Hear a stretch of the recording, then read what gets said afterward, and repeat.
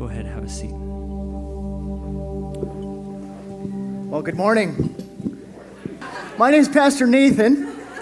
I don't know about you, but there is great anticipation for this Easter weekend around here. We've been feeling it for quite some time. And as we celebrate the death and resurrection of our Lord and Savior and our King, both today and on Sunday, there's something changing in the atmosphere over Airdrie. Heaven is opening up and unleashing something amazing that we've yet to experience. We've been calling God's glory to fall on this place, and I believe that heaven is going to touch earth. Heaven is going to touch Airdrie and this region. We're going to be witnesses to the Holy Spirit moving in ways we thought were impossible.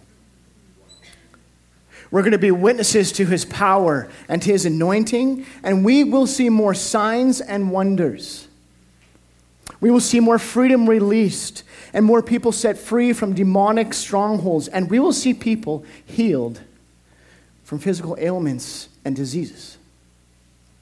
A day is coming when people will walk into this building sick and they will walk out completely healed. Actually, that's already happening here, but more is coming. The day is near and approaching when proclaiming the good news of Jesus and healing the sick and casting out demons and raising people from the dead and cleansing people from all diseases will be normal. The day is upon us. This is a monumental weekend in Airdrie, and we know it. Now, in the brief moments I have this morning, I want to share a few things with you that I pray will help us focus in on why we're here today. And as I was putting my thoughts together and preparing for this message, I asked Jesus, I pictured Him standing at the back of the sanctuary, and I asked Him, Jesus, what is it that you want me to prophetically declare over your people Good Friday? What is the one thing, Jesus, above all other things that you want us to know today? What is it? And as I was seeking the face of the Father, I saw this picture of this sanctuary, and all of you who are here today were in it. And I was looking over you guys, and I saw the most beautiful thing.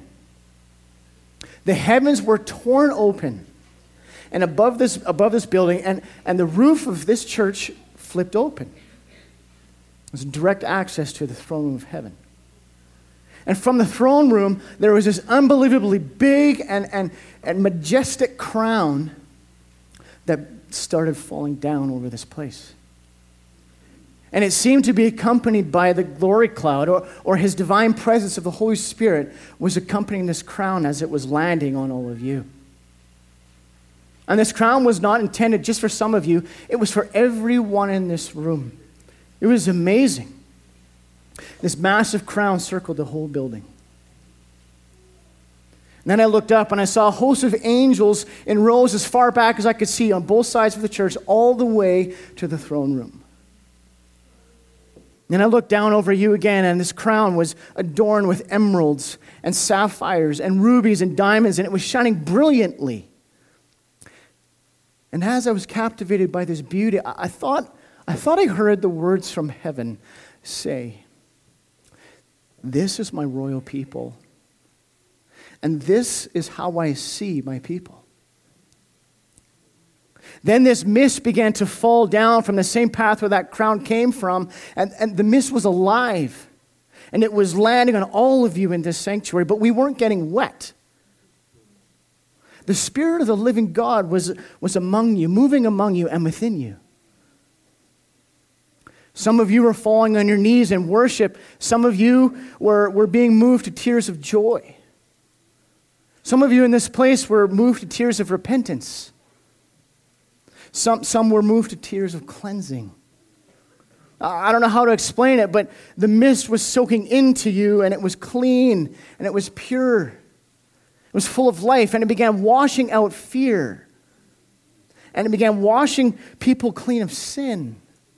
It was washing condemnation, and I had this sense that this mist was full of forgiveness. I could see murky and dirty water leaving people in this room and being thrown up against this cross. And as it hit the cross, it dried up. was gone. And there was massive celebration, both in the heavens and here in the sanctuary. And we started worshiping Jesus together in a way I've never heard before. It was beautiful. And then the picture was over, and I'm thinking, God, no, give me more. This is awesome. That was it. So I had asked Jesus, what is this one thing that he wanted us to know Good Friday? And then I received this picture.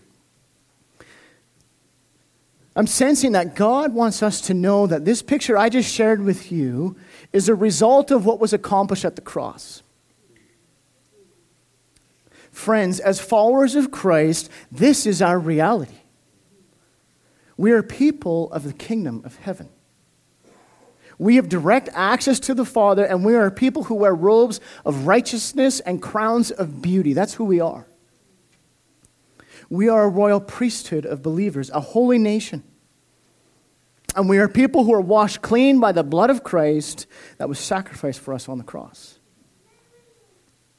We are sinners who've been saved by the grace of God, who, as Ephesians 2 tells us, who now live from the throne room of heaven and are defined by the kingdom. Amen? Yes. I was sensing that God wants us to know that there's only one thing that is central to everything that we do and everything that we are in this life. There's only one thing we need to be concerned about. And this one thing must shape our whole landscape of how we think, of how we do life, and of how we release the kingdom of heaven on earth. In 1 Corinthians 2, the Apostle Paul was speaking to the believers in Corinth and saying to them that when he had come, he did not come with eloquence or with great wisdom as he proclaimed the testimony about God. Then he says this powerful statement, and this is what the Lord wants us to hear. He says, "For I resolved to know nothing while I was with you except Jesus Christ and him crucified." Paul said, I resolved, I was determined, I was resolute to know nothing except Jesus Christ and him crucified. That's it, friends. That's it. This is the most important thing in our lives, to know Christ and him crucified. This is the one thing that should shape everything that we do. It should shape the way we relate to our Heavenly Father. It should shape the way we prioritize our time. It should shape the way we relate with one another. It shapes everything in this life. So if this is the one thing, then, that God wants us to know today, I think it'd be a pretty good idea if we understand exactly, okay, well, what then happened on the cross? For this reality to really sink in for us. What happened? Psalm 103, verses 2 and 4 say, "Praise the Lord, O my soul, and forget not all his benefits, who forgives all your sins and heals all your diseases, who redeems your life from the pit and crowns you with love and compassion."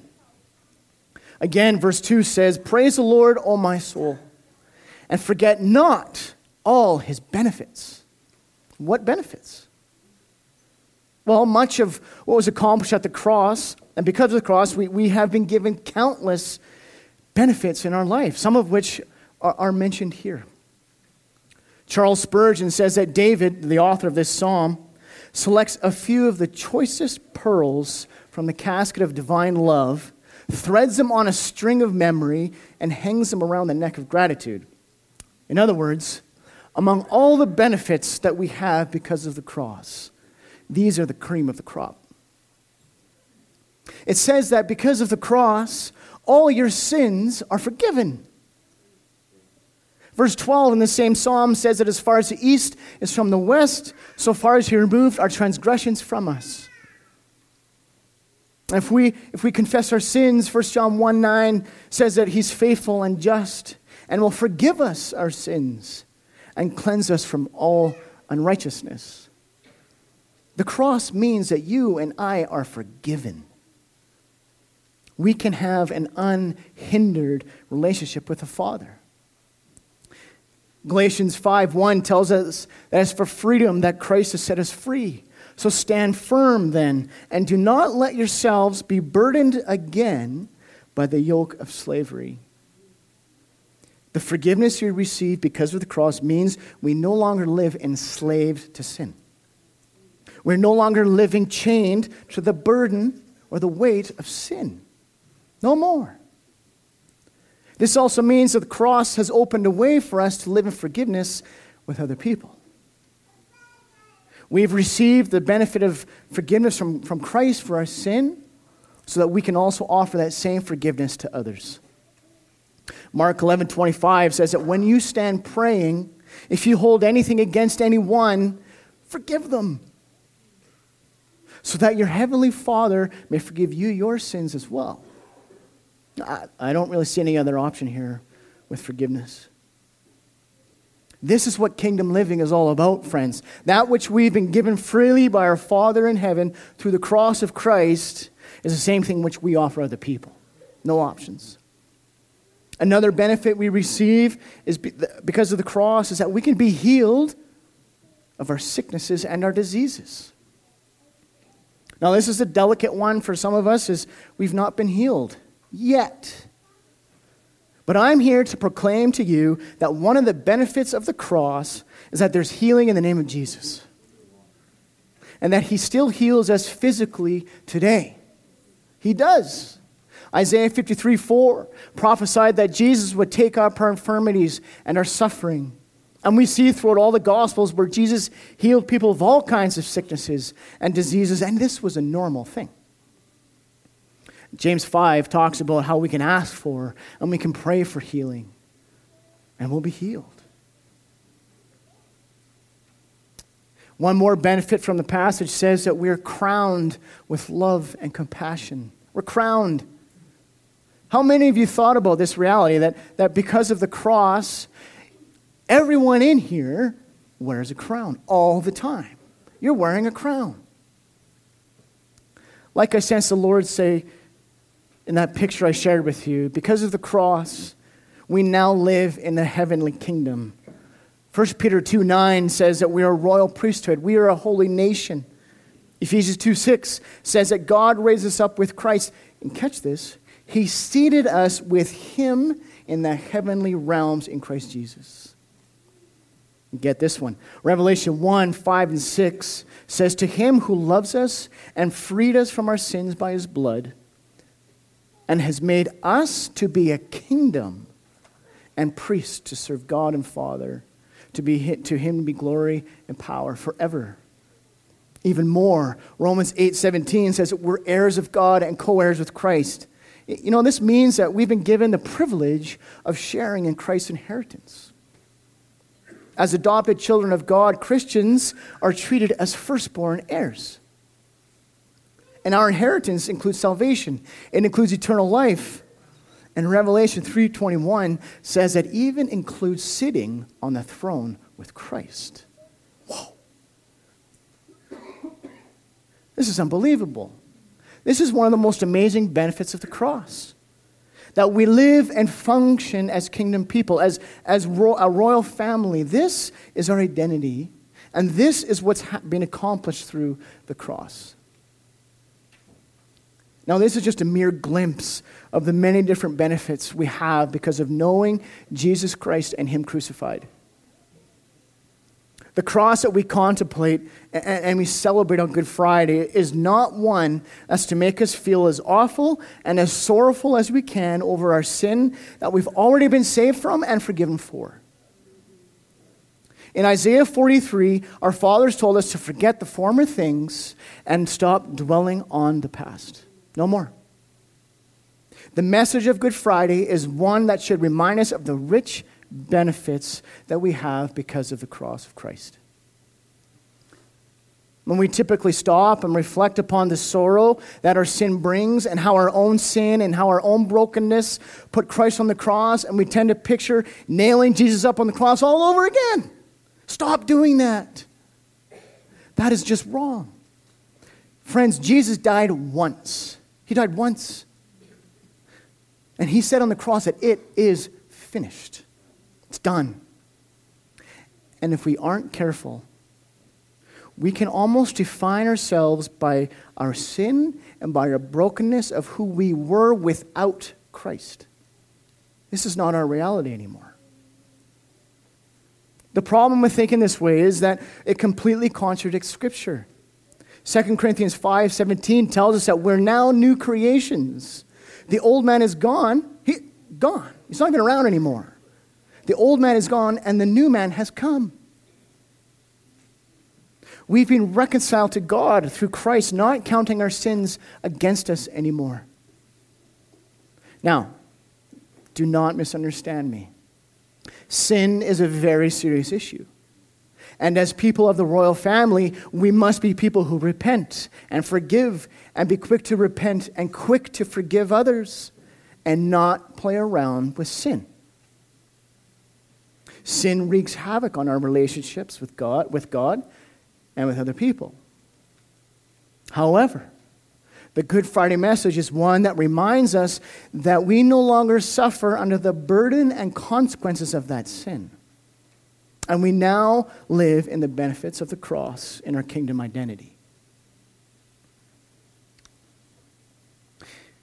Now, having talked about these benefits that we have access to because of the cross, I'm sensing that there's some tension in here. And I'm sensing that there's some tension in the air between two great realities. And by great, I mean immense, large. And many of us struggle with this tension. Let me frame it by asking the following questions. How is it possible that I can come to a Good Friday service and sing and proclaim the great news of Jesus on the cross, that he came and he died to set captives and prisoners free, yet I still feel like I'm living in bondage?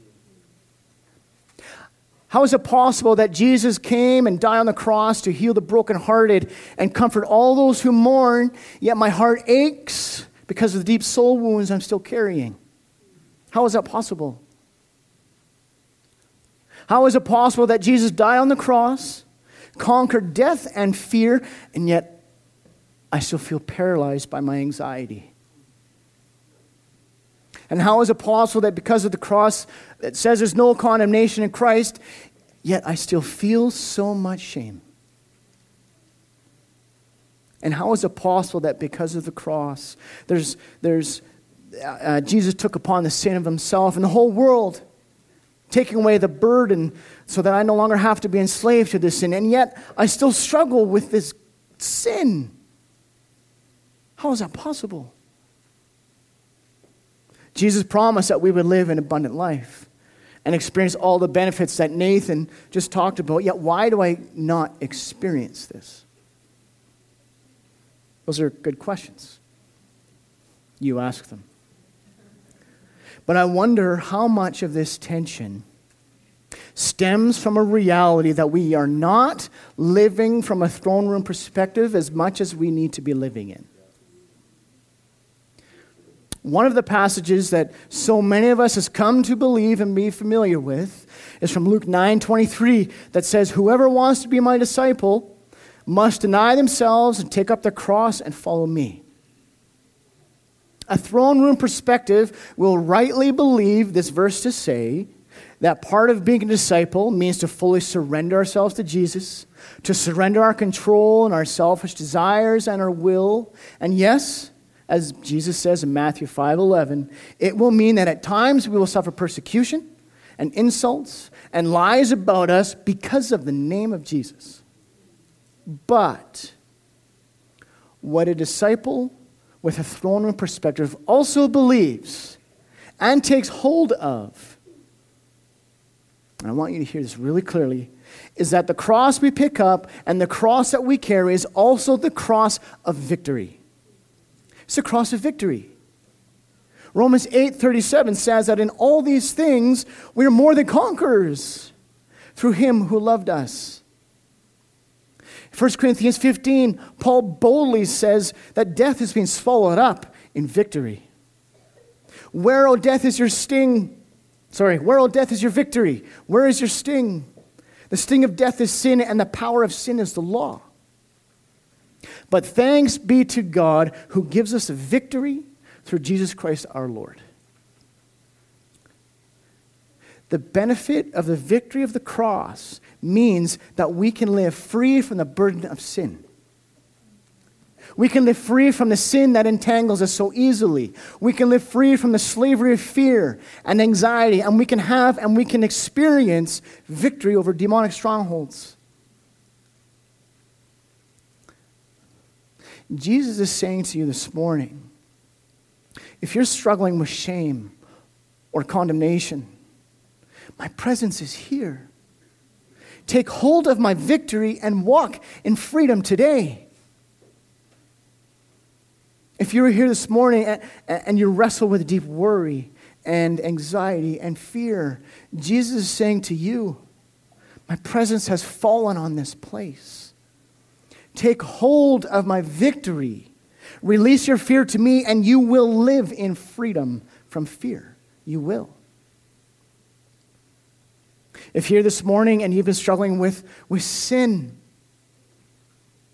Jesus is saying to you, do not be ashamed. I love you. Repent of your sin, take hold of my victory, and walk in the freedom that I give you on the cross. And I say, also, find a trusted friend you can walk with, who can bring your sin secrets to light so that they no longer have power over you, and you can truly walk in the freedom that comes in the cross. The victory of the cross says that you no longer live with condemnation, that you no longer live with shame. The victory of the cross says that you've been liberated from the bondage of sin. The victory of the cross says that you can experience freedom from unforgiveness and from bitterness. And all of this is completely possible, not only in eternity, but as God's royal people. All that victory is possible for us today through knowing Jesus Christ and Him crucified. Living in the benefit of victory means that when we feel burdened and weighed down in life, and life seems to be crumbling over top of us, we can rise up and take hold of victory. And it means we can lean into the issue and say, in Christ, I can press in and press through, and I can and will have victory over this issue. I am a son or daughter of the King, and I will not let this have power over me anymore. It's time that you and I take up this benefit of living the victory of the cross. It's time to stop succumbing to our old ways of living. It's time to stop believing the lies about the junk we carry, saying somehow it's not possible to receive and live in victory. So how is the Father speaking to you this morning? Where is He showing you that you can live in the benefits of the cross today? Where is He showing you that victory is possible? Where is Holy Spirit wanting to wash you through this morning? He has placed a crown over you, and He's poured Himself out for you. Allow Him to move through you and take up that cross of victory. Let's pray. Father, we praise You for the benefits of the cross, and we praise You that You've given us this new kingdom identity because of the cross.